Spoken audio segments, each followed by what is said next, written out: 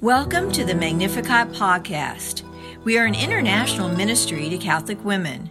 Throughout this series, we will pray together, share insights, and hear amazing testimonies, typically from women of faith who have been touched by the power of the Lord in their lives.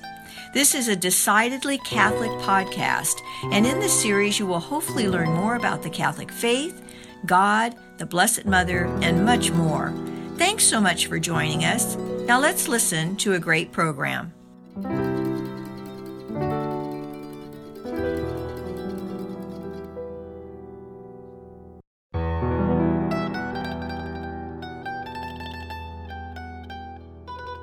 My soul proclaims the greatness of the Lord, and my spirit exalts in God my Savior,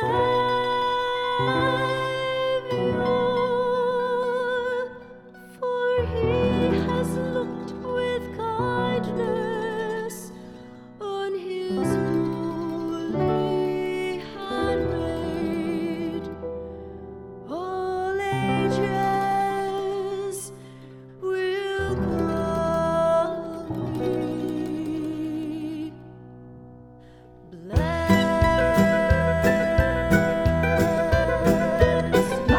soul proclaims the greatness of the Lord, and my spirit exalts in God my Savior, for he has looked with kindness on his lowly handmaid. All ages will call me blessed. Welcome to Magnificat Proclaims, presented to you by Magnificat, a ministry to Catholic women. I'm Donna Ross, your host for today's program. We pray that today may be a special day in your life as you experience through the personal testimony of our featured guest the presence of Jesus Christ among us. He is alive and well. Magnificat, taken from Luke chapter 1, is the great hymn of praise that Mary prayed while visiting her cousin Elizabeth. Both women had been deeply touched by God.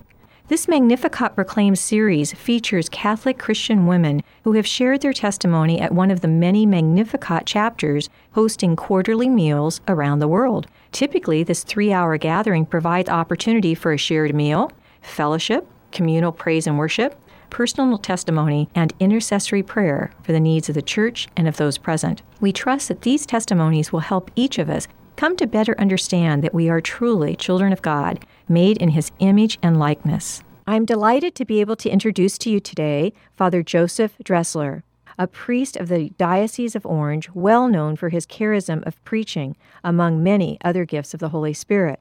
He is a native of Orange County and the 7th of 8 children. His priestly formation includes years of study at Mount St. Mary's Seminary in Emmitsburg, Maryland, and also Mount Angel Benedictine Abbey and Seminary in Oregon. He was ordained a priest for the Diocese of Orange in 1995. Father Joseph has a great love for church history, particularly as seen through the eyes of her saints. He has a unique testimony to share that will portray the Lord's pursuit of him and his resistance and then surrender. After 1 year in the college seminary, he left seminary for a full decade. A year before finishing a law degree from Loyola Law School, he attended a St. Ignatius retreat. During this retreat, he heard again the hound of heaven calling him to the priesthood. He knew the appointed time had come to respond. Foregoing a law career, he entered immediately into formation to the priestly vocation that had been in his heart since first grade. He is well known for his charism of preaching and devotion to the Blessed Mother. A special priestly work of his is to enkindle in others a great love of the Catholic Church with the fullness of her magisterial teachings, tradition, and sacred liturgy. Listening to this chosen priest will enkindle your heart in faith, hope, and love. Once again, it is my privilege to introduce Father Joseph Droessler.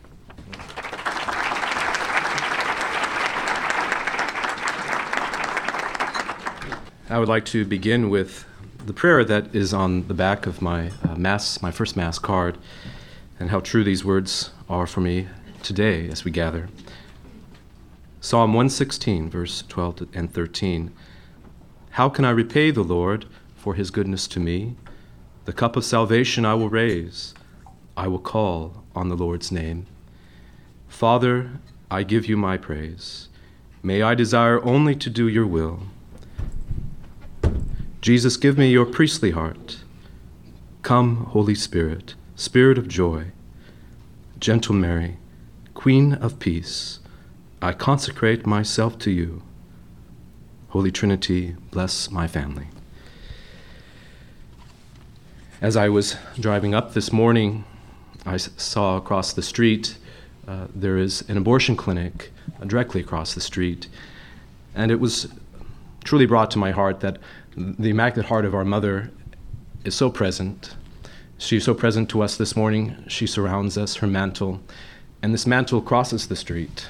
It is there for the great cause of life. And so I would like to consecrate this morning's testimony to this cause of life. Let me begin by saying that I am truly honored and humbled to share with you, my good friends in Christ Jesus, my own story of grace, my testimony. Some months ago, I was approached to speak with you today, and initially I was hesitant.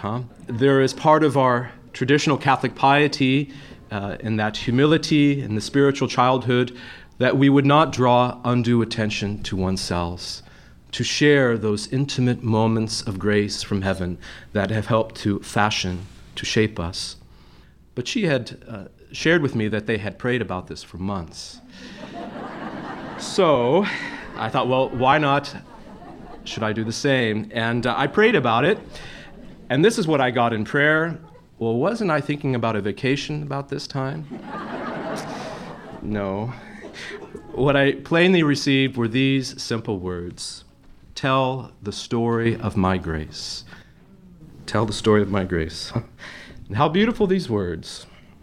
It has been a very graced opportunity these months to prepare this talk, to see the hand of God so beautifully at work in my life, and to know that in this sharing, that the light of the Holy Spirit will come to you, come to your hearts, to see the hand of God at work in your own life so beautifully, so beautifully. Now, to begin the story of a priestly vocation, I begin at the home, the first school of Christian virtues, where those first seeds of vocation and faith are sown by one's parents. So, Droessler Family Home, I was born in the year 1961, a Marian year dedicated to Our Lady of Guadalupe. I'm the seventh of 8 children born to Wilfred and Leona Droessler. And the 8th child is my fraternal twin brother, Jeff, here this morning with us. And there is also a fraternal set of twin girls. So we're a fertile lot. There were 5 girls born first and then the 3 boys. And with all due respect, my dear ladies in Christ, imagine growing up with 5 older sisters directing your life. I have heard it said that Catholic boys with a lot of older sisters are attracted to the priesthood. Something about fleeing, huh? Well, of course, someone should have clued me in that to be a diocesan priest means that you are surrounded by an army of women directing your life. Oh well. We lived in Garden Grove, and I attended St. Polycarp's School in Staten all 8 years. I'm very thankful for that gift. And my first memory of an attraction to priesthood came in first grade. I received an epiphany one day. The teacher presented to us a G.I. Joe doll that was dressed in priest garments. And as I looked upon this G.I. Joe, now, do you remember them?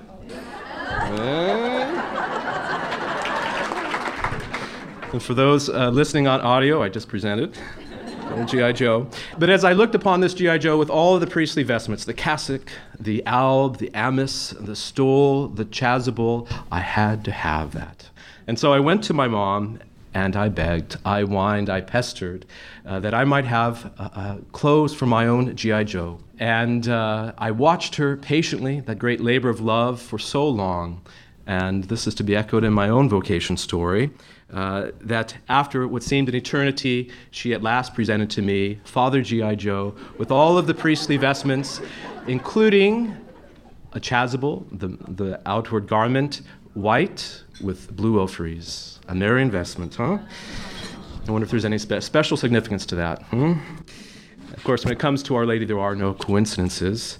And until I prepared this testimony, I had not grasped the beautiful correlation of my mom, Leona's handiwork in sewing those priestly vestments and the handiwork of her motherly guidance, her fashioning of my young soul. Like the doll, action figure if you will, she had measured my being. She recognized with motherly instinct the priestly garments that our Lord Jesus had chosen for me. And through the holy example of her piety, her humility, her unconquerable faith, she had helped to fashion a pattern of holiness and temperament best suited for me. And then finally, with the mantle of our Blessed Mother, she had brought me to the Immaculate One, consecrating me to my Heavenly Mother to clothe me in her mantle of heavenly protection. And so, then, after many months of preparation, I was presented the Father G.I. Joe, and he was to be the chaplain to my pampered cousin's platoon of G.I. Joe dolls. And I played at offering the Holy Mass atop the hood of his G.I. Joe Jeep, next to his G.I. Joe Apollo capsule. And after particularly bloody battles, I very piously anointed each fallen G.I. Joe. Was I a strange kid or what? Haven't changed. Other signposts along the way. I remember in second grade, the young associate priest at St. Polycarp came to visit our classroom to instruct us about how to receive Holy Communion. And he asked all the boys there, and this was an age, mind you, when parents most readily encouraged their boys to become priests, and the priest was held in great esteem. He asked all of the boys, who wants to become a priest? And I watched as every hand of the boys was raised in the room. And as I looked about the room, it began to dawn on me that playing a priest had led me to understand that God was calling me to be a priest. And as I looked at all those hands raised, I knew that God had called me alone from all of those young boys to be his priest. Now, I believe firmly that one of the graces our Lord gives to married people through the sacrament of marriage is to recognize in your child the gifts, the unique gifts that God has blessed your child with, and that you are called to nourish, to nurture these gifts in a most powerful way by your own life of virtue. And even still, that God may place upon your heart the vocation that your child is called to. And what a precious gift to a family that is to be honored, that is to be cherished, that is to be nurtured, that especially the gift of priestly or religious vocation encouraged. I remember one of my earliest memories of family driving in the station wagon, all cramped in, all 8 kids, on the way to church. And my dad had this habit on the way to church of singing these little ditties about his children, and my grandfather used to do this, and this is very embarrassing, stretching me here. Of me, he would sing, my Joseph, first Pope of America.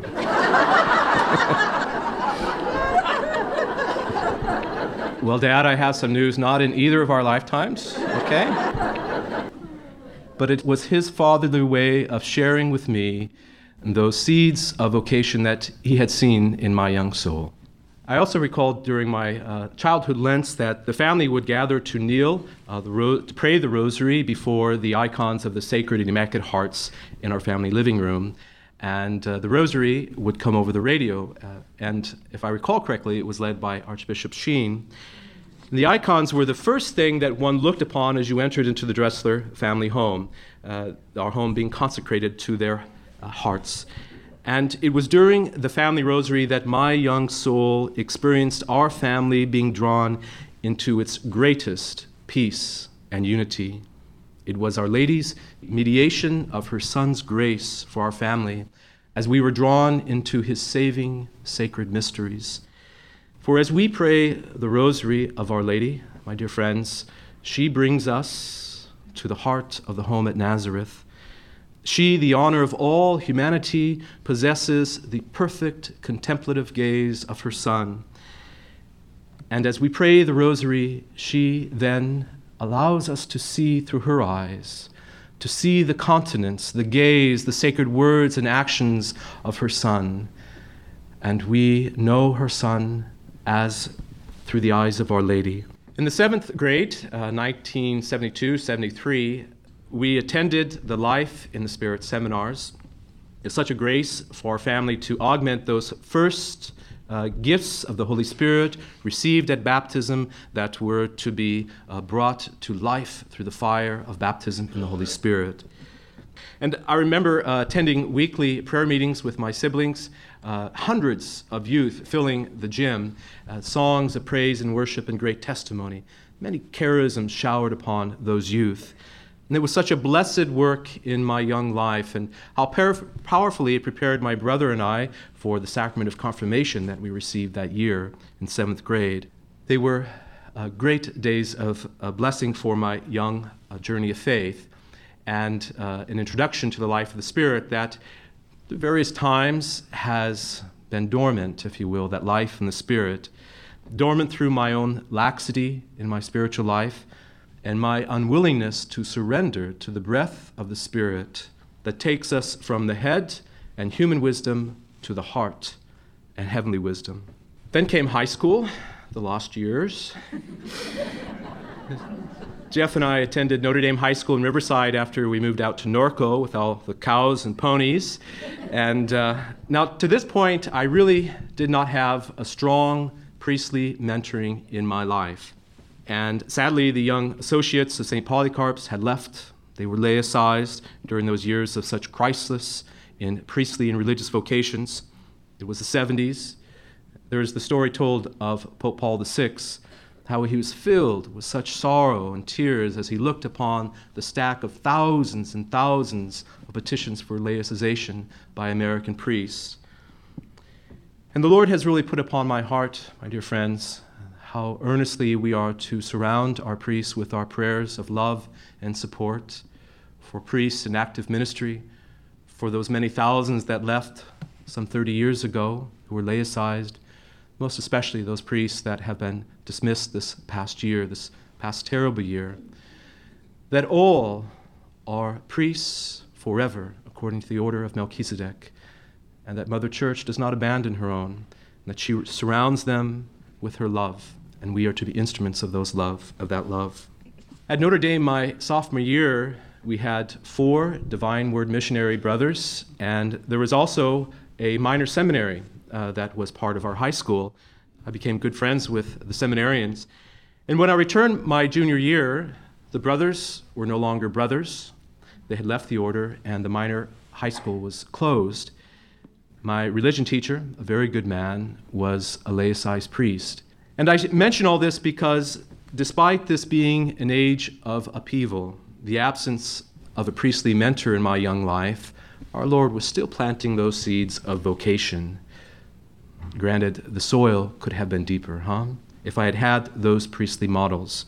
And like our young people now looking upon the sacrament of marriage that has been so gravely attacked by the enemy in our generation, such that it takes great courage to understand and believe in the sacrament of marriage as a lifelong covenant of love. So it has taken great courage for young men and women to respond to the priestly and religious vocation. Courage to hear the words spoken by Jesus to St. Francis, "Rebuild my church, rebuild my church." Now, freshman year of college, I attended University of California at Santa Barbara. Imagine me with long red hair, living in an 8-story co-ed dorm, minutes from the beach, so many dorm parties, and all the freedoms of being away from home for the first time in my life. And for the first time in my young life, I began to drift away from the practice of my Catholic faith. Yes, moms, you are right to worry when you send your children away to college. But the good news is that after a few months of this falling away, this drifting, my heart began to ache. I felt lost and without any sort of spiritual anchor in my life. And then one evening that I will always recall, I was very down, and the Holy Spirit led me to pray. And as I came to my knees with a heart so heavy that I am burned before the Father of all mercies, I prayed for wholeness, for healing, for guidance in my life, and I received an outpouring of the Holy Spirit that I had not received for years. And in that instant, I knew through holy wisdom two things to be true. I was loved by God unconditionally, and that I was called to the holy priesthood. In the fall of that year, 1980, I entered St. John's Seminary College, studying for the Diocese of Orange. It was to be a year of tender grace from on high for this young spiritual novice, God was so good and generous those days. I grew in my love of daily Eucharist. I was spending over an hour a day in contemplative prayer. I was devouring the spiritual classics of the Church, including The Little Flowers of St. Francis and Abandonment to Divine Providence by Jean-Pierre de Caussade. Both books were powerful gifts for me to discover the joy and simplicity of abandoning oneself to God's most perfect holy will in all things. They revealed the great spiritual truth that we will know joy and freedom like never before if we learn to surrender our will to the will of the Father. And this life in the Spirit, it increased its charisms as my devotion to Our Lady increased. It was a tremendous year of spiritual growth that I'm very thankful for, a year of my age of 19. And sometime during that year, I began to felt a calling in my heart, a sense of community, a deeper commitment to prayer. And I was very drawn to the life of St. Francis. So you put them all together, such that by that summer, I entered the novitiate of the Capuchin Franciscans in Santa Ynez, California. Yep, I was a Franciscan. And to those who know me well, that is very funny. Brown sandals and robe, guitar, strumming, and always a smile on my face. But this is the order of St. Padre Pio, Santa Ynez was everything my heart had been aching for. A strong community, men of deep prayer with a great Eucharistic and Marian devotion, and a simplicity of life. It was a very blessed time.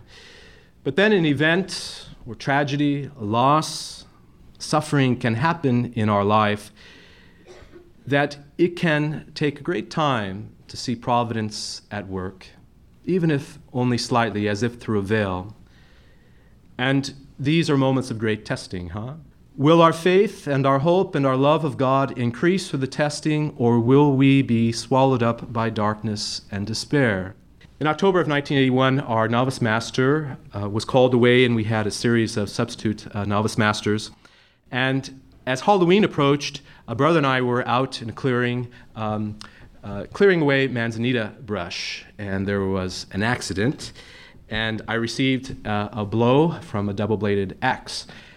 I used to be 6 feet tall.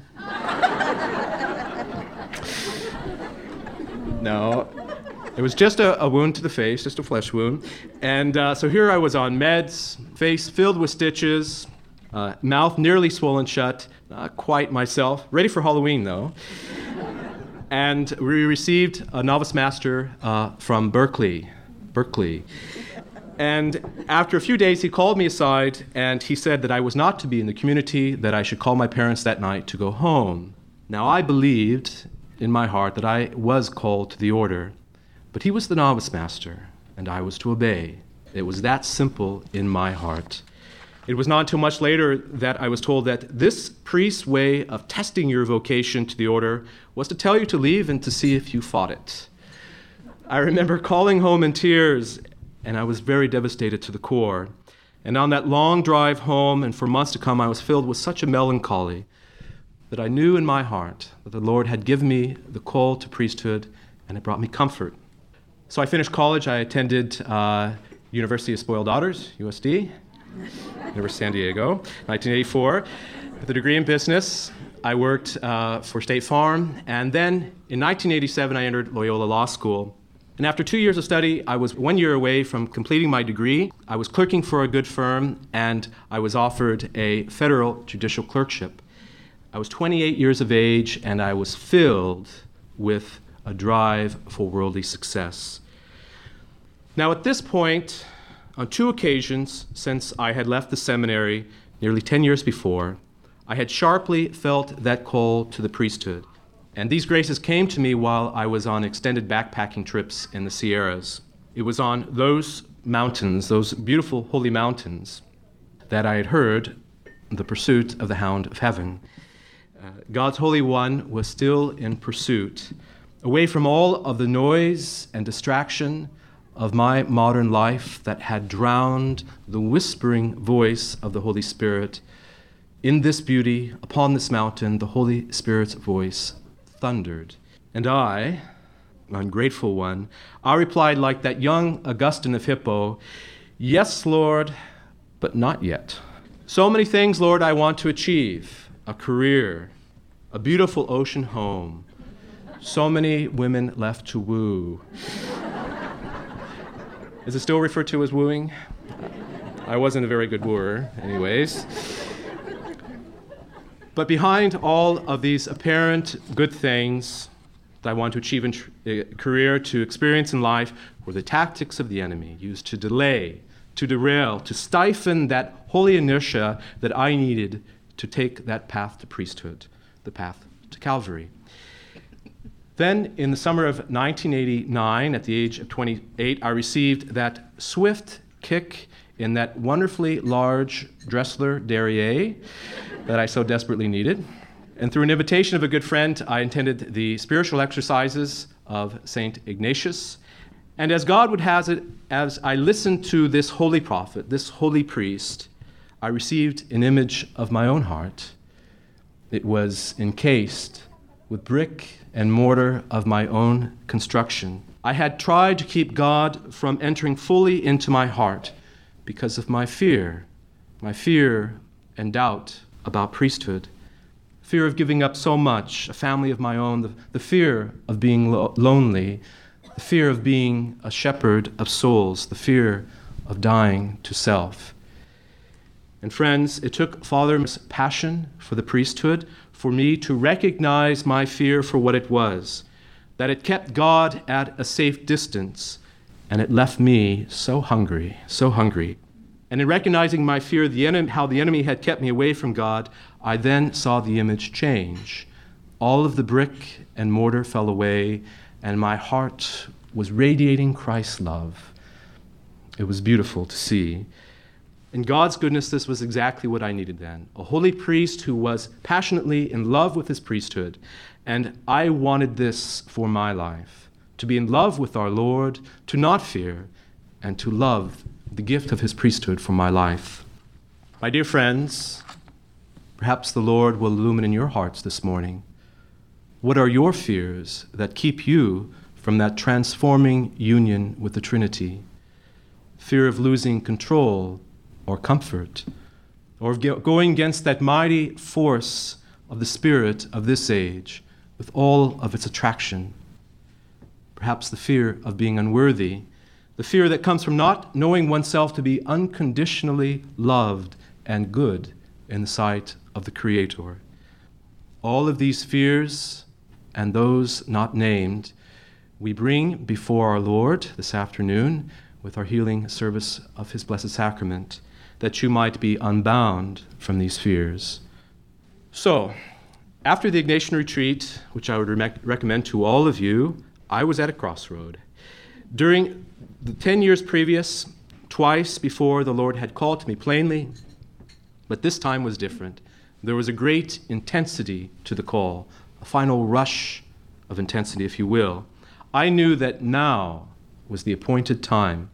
I was to be generous and to respond now, for this opportunity may not come again. But the other path, that is the human spirit, the wisdom of this world, said to me, "Friend, fine, but first finish your degree. get some career experience. All that will surely benefit the church, and even more to the quick. You had better have something to fall back upon. After all, look how your life was turned upside down and you were left floundering after you were asked to leave the Capuchins. This is a risky enterprise. Have some insurance. And you see how the enemy works, how cleverly the argument is presented. Anything to turn us away from that sweet embrace of the cross. And thank God that as I brought this to prayer, I had the grace to see clearly that if God the Father had gifted me with the priesthood of our Lord Jesus Christ, then I was to trust in him. And I received the words, "Do not delay, my son Joseph. For I call to you this very day, like my apostles, Peter and Paul, James and John, to abandon your net that holds nothing and to come and follow me." Praise God for such a grace. And I said, "Yes, my Lord. You are my master. Direct my footsteps. Please shepherd me. Please, Lord, teach me not to shepherd myself any longer, for I am weary. You have pursued me, the hound of heaven. I am weary, and I am thankful for being your prey." So, friends, finally we are full steam ahead for my studying for the Diocese of Orange. Well, not quite yet.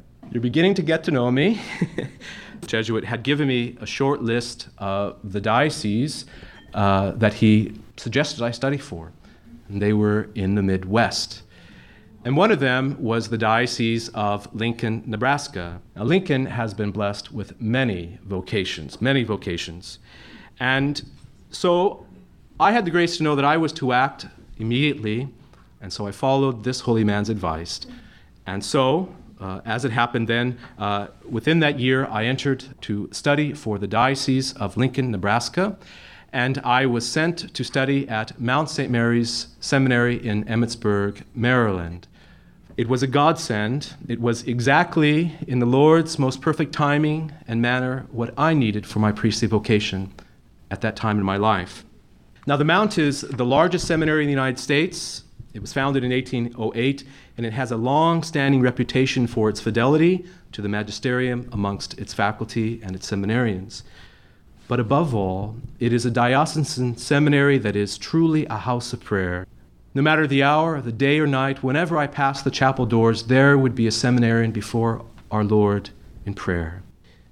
The seminary stands under the protective gaze of a tremendous gold-plated statue of Our Lady that sits atop a bell tower.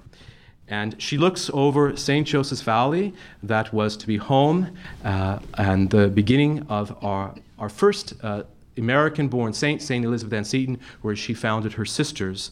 And there on the mountainside is a beautiful grotto built to Our Lady of Lourdes. And nearly every day I would take a rosary walk up to these sacred grounds to soak up that palpable peace of these blessed grounds, which attract many thousands of pilgrims. I was part of a Marian Eucharistic prayer group, and we would meet every Wednesday night at a glass chapel that was situated in the grotto, and we would pray the rosary and adore our Lord in the Blessed Sacrament. During these years, I grew in such a tremendous love of Mother Church, Mater Ecclesia, her sacred traditions, her inheritance of sacred scripture as given to us through the office of teaching, that is, her magisterium. And here at this holy mount, I was to make my first formal consecration of my life, of my priestly vocation to Our Lady. And this was after I had read the book True Devotion by St. Louis de Montfort, so I offered his prayer of consecration. And it is a truly anointed work, the True Devotion, because it leads the faithful to recognize Mary as the mediatrix of all grace, and that whoever should entrust their heart to her, there the Holy Spirit will dwell unfettered. For wherever Our Lady dwells, there is her spouse, the Holy Spirit.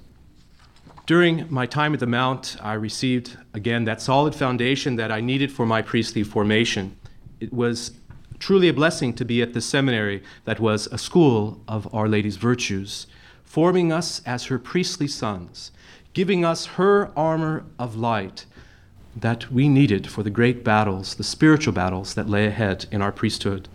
And then in the midst of perhaps the most joyous years of my life in seminary at Mount St. Mary's, came the words in prayer to me, "To whom much is given, much is asked in return. To whom much is given, much is asked in return." Now, when I left for Emmitsburg in 1990 and anticipating to be a priest in another diocese for a lifetime, I left behind family, friends, my mother, Leona, who had been battling ovarian cancer for over 5 years. And of course, it was heartbreaking, and it was a great step in faith on my part to leave. On the night of December 9th, 1991, I received a call from my oldest sister, Sylvia. She called to tell me that Mom was dying at St. Joseph's Hospital. And I asked her if she could place the phone to her ear so that I could speak to her. And she told me that Mom had not been responsive for many hours, that she could not speak. And when she held the phone to her ear, I said, "Mom, this is your son, Joseph. I love you. I will be home very soon." And then, from the great strength of the maternal heart that conquers even the final moments of death, she spoke the last words in this lifetime. She said, "Joseph, I love you." So what a beautiful gift that our Lord gave to me, for I was the only child that was not able to be at her deathbed, and it has brought me great comfort through the years. After the funeral and grieving with my family, I returned to the seminary, and I began to discern a new path through my prayer. Our Lord shepherded me, and I knew Lincoln to be a very safe place to be a priest. A very strong presbyterate, a great priestly morale, a very lively laity. But now I began to discern that God was calling me back home, to give back to the diocese from where the seeds of my vocation were first sown, to share my spiritual gifts with my home diocese. And how true the words that our Lord gave to me, "To whom much has been given, much is asked in return." And I was just beginning to learn then that eloquent teaching of the Divine Master, that a share in his priesthood is a share in his cross. They are inseparable, as they are for the vocation of marriage, for the fundamental vocation of the call to holiness that we receive through our baptism. And after months of discernment in prayer and with my spiritual director, I decided to make a return to my home diocese, and I met with Bishop Norman McFarland, and he extended an invitation to me to continue my studies for the diocese. Now, sometimes our Lord has quite the sense of humor. Here we go. I recall that spring, as I was deciding to return, I was reading in a Catholic periodical about a seminary in Oregon, Mount Angel Seminary, that was experiencing great difficulties. And I remember putting down the newspaper and remarking to another seminarian, "Those poor sons without fathers in Oregon." The fall of that year, I was driving up the hillside to Mount Angel Seminary in Oregon. And I said, "Lord, very funny this, but did you notice the tears?" And so during my final 2 years at Mount Angel Seminary, I was surrounded graced to be surrounded by a beautiful Benedictine community there at Mount Angel, the beauty of their monastic life and their liturgy, and it was truly a great spiritual anchor for me. I was again part of a Marian prayer group, and so maybe you're seeing a common thread here, How Our Lady truly brings her devotees together, It has been a constant gift in my life. And if you are not a part of a Marian prayer group, please take a look around this morning to see who Our Lady has gathered around you, her other devotees. She invites us to pray as spiritual families. And now, to the foot of the cross, a la Oregon. Almost immediately, I encountered difficulties with the seminary administration. I went from being perceived as a model seminarian, I was president of my class at Mount St. Mary's, to someone who was adverse to the formation process. Now, I know I had not changed, but the priestly formation had changed, And I guess it is safe to say this, that as in my graduating class was a publicly professed Wicca witch. Very, very sad, And there were great spiritual battles that were fought these days, And so, of course, I was perceived as too traditional, too Marian. I was not open to all of the agendas that they wanted for the priesthood, including a married priest and a woman priesthood. And as I saw the ranks of our Marian prayer group beginning to be cut, whittled away, I knew that something was on the horizon. And I clung fiercely to Our Lady's mantle. It was going to be a bumpy flight. I was delayed in my diaconate ordination, and then with one semester remaining, I was told by the seminary rector to pack up my bags and to leave. I was told that they did not know me, and all this despite a file that was filled with positive recommendations from faculty and staff in my apostolates. And sadly, my story is one that has too often been repeated in seminaries these last decades, Archbishop Curtis of Omaha, a very courageous prelate, has spoken against this unholy agenda that has been hell-bent on weeding out those candidates, seminarians that are not open to an agenda that will radically change the identity of priesthood. And he describes this present vocational crisis as one that is artificially contrived by seminary formation, by vocation boards that are putting forward their agenda and not that of Holy Mother Church. Holy Mother Church that has lost so many of her sons' priestly vocations these last decades. And we need to pray and support new vocations like never before. God is most assuredly calling forth many workers to rebuild his church. The great restoration of the church. And mothers, this restoration begins in the home through your fierce love of Mother Church. And your sons, your daughters will emulate this love. And they will know the courage and generosity to respond to the rebuilding of Christ's church. So, December 1993, I was driving those many long, gloomy miles alone down the Oregon coast, all of my worldly possessions in this little compact car, and I was a wee bit melancholy. And through my tears, I cried out, "Lord, have you duped me once again? I have given myself to your church, and now through her human leaders, I have been so unjustly treated." And as I opened my heart in prayer, I knew that this was the path of Calvary. This is what our Lord had suffered, and if I was to be his priest, I could expect no less. But I received this bright light of hope. Go see Bishop McFarland, Storm and Norman, the absolute norm.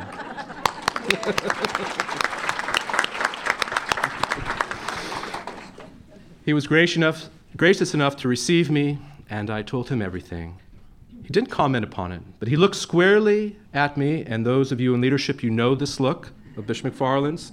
And a firm, fatherly voice, he said, "I'm going to give you an internship at Our Lady Queen of Angels Parish for 1 year.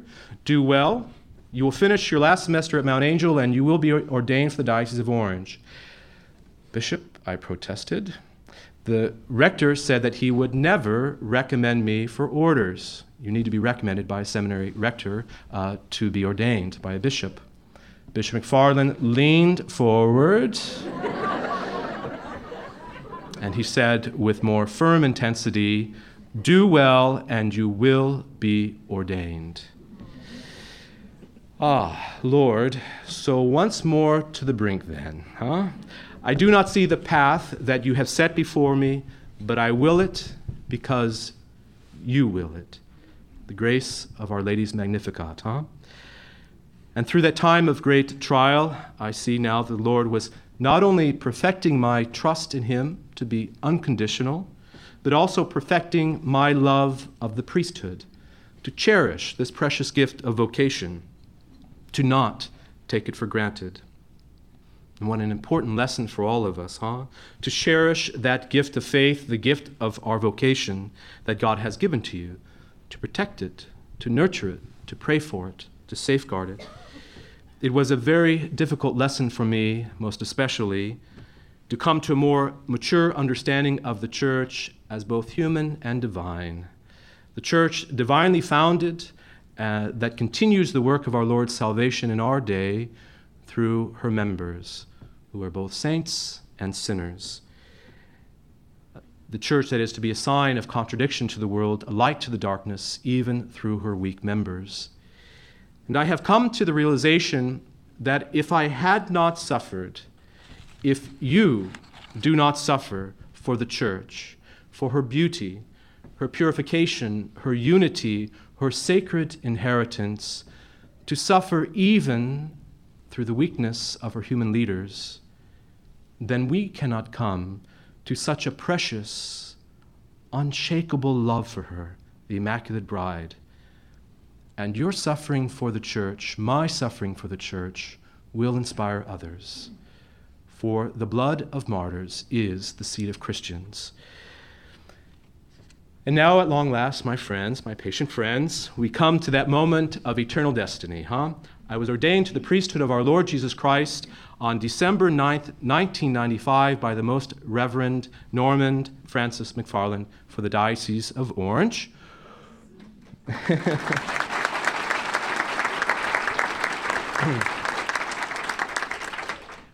Our diocese, whose patroness is Our Lady of Guadalupe, and how beautiful our Lord's confirmations.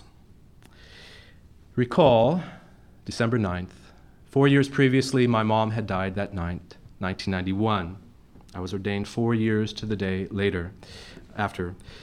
And December 9th is, of course, the feast day of now Saint Juan Diego, to whom Our Lady appeared, under the title of Our Lady of Guadalupe. And further still, if you recall from the beginning of my testimony, so long ago, that I was born during the Marian year of Our Lady of Guadalupe. How truly great Our Lady's role has been in my life. How she has fashioned for me a priestly heart after her own sons. And I bless you and thank you, Mother, my Queen of Heaven, Regina Caeli. I long to serve your heavenly court. And so, my friends, I have been ordained 7 years, and there are many stories of my priesthood to share. Our time runs short. I would like to share with you, however, a few brief meditations of the priestly life. First, the sacrament of reconciliation. I go to weekly confession, and each and every time I receive the sacramental minister's words of absolution, I am filled with the Spirit's rush of peace. All of the anxiety, the suffering, the weightiness of my sins to be so truly lifted in this sacramental encounter with the Father of all tender mercies. To be given every good grace to start again, to be strengthened in the spiritual battle, to fight against temptation.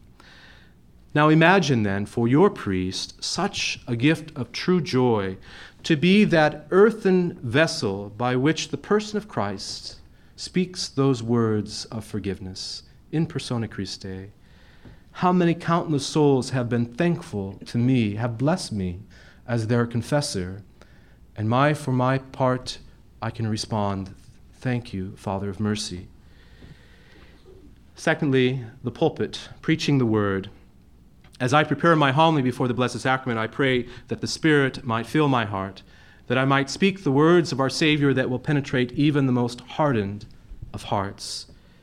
I pray for the Holy Spirit to radiate Christ's presence through me, and as I open my mouth to speak his words of salvation, words that are to be a sumptuous feast for the weary pilgrim. And as I bow before the altar, saying the prayer before I preach the gospel, I pray to St. John Chrysostom, patron for preachers. I pray to St. Paul the Apostle, that I would only give what Mother Church has handed on to us, your canonical right to the sacred deposit of faith, nothing more and nothing less, and that I would give it always in love. And the Lord has blessed me, has graced me, or perhaps with the gift of foolhardiness at times, to never shrink from those difficult teachings of the Church for our age. And lastly, let us speak of the Eucharist, the source and summit of the Christian life. Each time the person of Christ speaks through me his words, this is my body, this is my blood, the words of the eternal covenant. It is a moment out of time. It transports us, the priest, the worshiping assembly, to that upper room of Holy Thursday night, to the Garden of Gethsemane, our Lord's passion, his trial, to the footsteps up to Calvary's Mount, to his crucifixion, and then that bright, radiant, glorious light that takes us to the eternal wedding feast of the Lamb, to which all are invited. Our Mass, in which heaven and earth are united, and that curtain is torn asunder, and how present are the saints and angels as we enter into this eternal liturgy. And finally, at that great Amen, when my priestly consecrated hands hold aloft between heaven and earth the bread of life come down from heaven, then it is, my friends, that I am most humbled, that I most truly know my humanity as I am before the very glory of the Godhead. And who am I, Lord, that you would call me to share in such glory? Indeed, each of us are called to share in this glory. Lord, precious Jesus, this morning I wish to thank you with all of my being for the gift of your priesthood. I love your priesthood. Teach me always to be a shepherd after your sacred heart. Teach me to be holy as you are holy. I would like to also thank the Magnificat leaders for inviting me to share my testimony with you this morning, and further still to thank you for your invitation for me to be part of the Magnificat prayer group these last 9 months. It has been such a blessing in my priestly life. It has brought me great joy. During a time when priestly morale has been so low amongst your priests, understandably, including for myself, your fellowship, your prayers, your loving support from you beautiful women of God has been a godsend to this once weary priest. And again, it is exactly what I needed in God's timing and in God's providence. And I only had to get knocked about once or twice to receive the invitation. Thank you, Donna Ross. But no axes this time. I think I am learning. I would like to leave you with a final story for mothers. This is a story for mothers. After my mother, Leona, died, I helped my dad sort through her things, and I came across a single picture from a Catholic calendar dated 1940. It is a picture of a priest holding aloft the Eucharist, and therein the images of our Lord upon the cross. And the picture is entitled, His First Mass. She had kept this for 50 years, and as I gazed upon this in amazement, my words were, I was doomed before I was even a twinkle in my father's eye. Before she was married, before her twins were born, this had been her quiet prayer, perhaps a promise from heaven that she had kept in the secret of her heart, for she had never shared this picture with anyone. Only heaven will know for now the prayers of consecration that she had offered for her sons while they were still in the womb. And the Lord said to his servant, Before I knit you in your mother's womb, I knew you. From all eternity, I have called you by name. My dear friends, my dear ladies in Christ, from all eternity, God has called you each by name and invited you to share in the life of the Trinity that is love. May the Spirit cast his holy light of illumination upon your memories to see plainly the goodness, the mercy, the love of God in your own life. All glory be to the Father, to the Son, and to the Holy Spirit. Amen. We truly hope you have enjoyed Father Joseph Droessler. For more information or a copy of the broadcast, please write us at Magnificat Proclaims, P.O. Box 2983, Orange, California 92859. Once again, that's Magnificat Proclaims at P.O. Box 2983, Orange, California 92859. You can also call us toll-free at 800-500-4556. That's 800-500-4556 or 714-744-0336. In addition, if you'd like to know more about this beautiful Magnificat ministry, including a location of a chapter maybe in your area, please call us at 504-828-MARY. That's 504-828-6279. Well, on behalf of Magnificat Proclaims, this is Donna Ross, inviting you to join us next time as we present more personal testimonies from our inspirational Catholic speakers. Remember, Magnificat proclaims the greatness of the Lord. Until next time, may God bless you and keep you in His peace. Proclaims the greatness of the Lord, and my spirit exalts in God my Savior. For He has looked with kindness on His lowly handmaid. All ages will call me blessed. The Almighty God has done great things for me, and holy is. Thanks so much for listening to this Magnificat podcast. Have you been touched by our time together? If so, for more information or to find a Magnificat chapter near you, go to our website at magnificat-ministry.org or visit us on social media. We would love to hear from you. You can also email us at magnificatcst@aol.com or call 504-828-MARY, M-A-R-Y. Until the next time, may God bless you.